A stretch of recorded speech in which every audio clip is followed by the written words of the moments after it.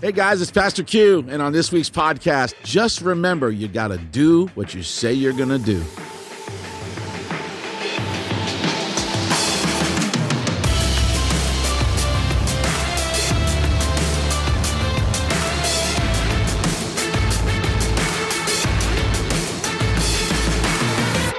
Welcome to X with Q, a 10-minute podcast to help you lead healthy from ministry to the marketplace. Yep. My name is Brad, and as always, I'm here with Pastor Q. Here we go. So 10 years ago, you started the chapel. Yeah. A team of people planted the chapel. And, most church planners and leaders, really, for that matter, they're charismatic. They're great at casting vision. Yet so many passionate and zealous leaders fall short. Why is that? Yeah. It's something actually, my church planning coach, who was the founder of Association of Related Churches, ARC, Billy Hornsby, he taught me sitting in a room one time, and he said, PQ, what you need to do is preach Jesus.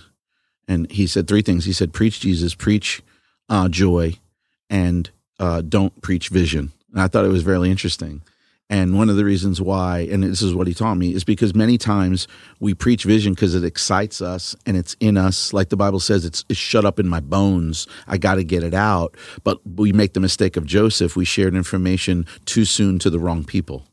And so what happens is we have no credibility as a leader yet in our community. Wow. So we preach all of this vision, which, by the way, is of God and wonderful, but it's the timing of when it was said to the people that winds up messing, because people, especially in America, we're half of us are wounded because of unhealthy leaders in churches. Yeah. That's what happens. They're like, oh, this guy's going to change the world. This guy's going to do this. We're going to eradicate homelessness. We're going to do, and all of that very well may be true, and God may have told you that, but be careful because it's coming out of a vessel that has no credibility to fall on ears that have fertile soil to help you accomplish the vision yet. So it's about credibility in the beginning. So what are some of the common mistakes that you see leaders making when they let vision outrun their credibility? Well, because Paul says this, don't feed a child, meat, because they're unable. See, the principle of that is they're unable to digest what has been given to them. Although the issue is not digest, because it's what was given to them that can't be digested. So the vision is vast, and it should be, and the passion is off the charts, and it should be. But earn the credibility. The Bible says, let your yea be yea and your nay be nay. Start off with a couple of low-hanging fruit things to, hey, we said we were going to show up on Saturday and beautify the park. You better show up Saturday a couple of dozen times to beautify the park, and it better look good, and you better tell everybody, because people gravitate towards they attach to people that do what they say they're going to do. That's what credibility is. Wow. So I think a lot of times in our zeal, we choke people that aren't ready. Oh, they can digest stuff, but they're just not ready to digest a T-bone. So are there different ways to establish credibility? Let's just say, you're a leader and you're actually having to establish credibility with the people that you're leading versus you're on a staff and you're establishing credibility with your leaders, with the people who are leading you. Yeah. How do you establish credibility from both of those perspectives? Yeah, if I'm a staff member in an organization or I'm a staff member at a church, what I'm constantly looking to do, the fastest way and the deepest, most effective way is serve people. Serve people. Understand the people that you are around. Understand the people that you're around and what do they need above and beyond job descriptions. Don't let job descriptions, I don't gravitate towards anybody who works at the chapel who just sticks to their job description. This is a mission. This is we're on a big thing here. So if you're a staff member, serve people. What does the organization need above and beyond outside of your job description? And then what do people need?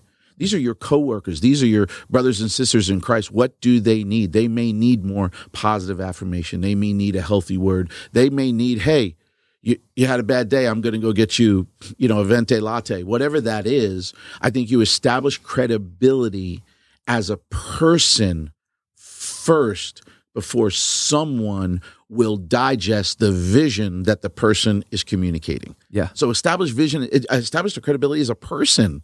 It's really hard to understand and to follow a person who has a vision to change the world for Jesus who isn't already acting like Jesus.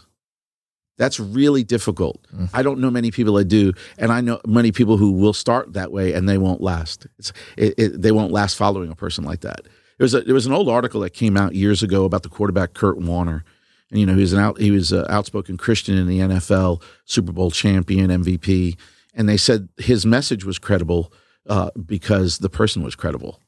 It was a great quote, and it really struck home. It was many years ago, but it really struck home. And I think sometimes we're just so new at everything, people don't know. They're kind of bashful, and their prior experience with leadership has been horrible, and they project that on us. So we have an uphill battle anyway. For sure. Yeah. So from that church planning perspective, maybe someone's moving into a new city, or they're getting their feet under them. I mean, what are some of those early wins? Maybe speak to church planners for a second. How do you establish credibility in the launch phase of your church? Yeah, I mean, clearly you have a date, you're going to launch your church, and you're going to have a team, you're going to accumulate, you're going to attract a team of people that are saying, look, I'm going to be with you in this. This is my next season of life. This is what I'm with. With those people, no matter what they are, 20 to 90, 20 to 150 people, doesn't matter.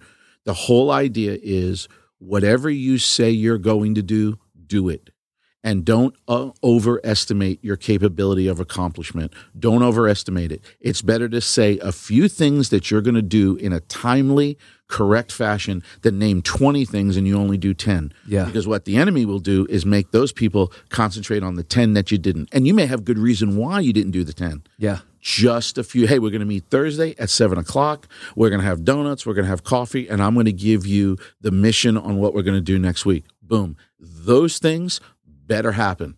If more happens, then that's fantastic. But just make sure less things that you're saying, and make sure you accomplish them. Yeah, it's the old saying, the under promise and over deliver. Of course. So what do you do? Maybe someone's lost some credibility in their organization. How do you regain that momentum and bounce back? Yeah, those are obviously, the incline to getting in the good graces of your community or with people. The incline can be steep. Mm-hmm. The first thing, and by the way, I've been that person multiple times in an organization where I've lost credibility. What I have seen that makes people whip their head around quicker and go, whoa, there's a change there, is one, the same thing that would have earned you credibility. Then start a track record of what you say you're going to do. You did, number one. Number two, be sure that the words that are coming out of your mouth about the organization or about the goal or about what you're doing, no one can misconstrue them as anything less than positive and affirming. Number three, be sure that they understand you're a team player.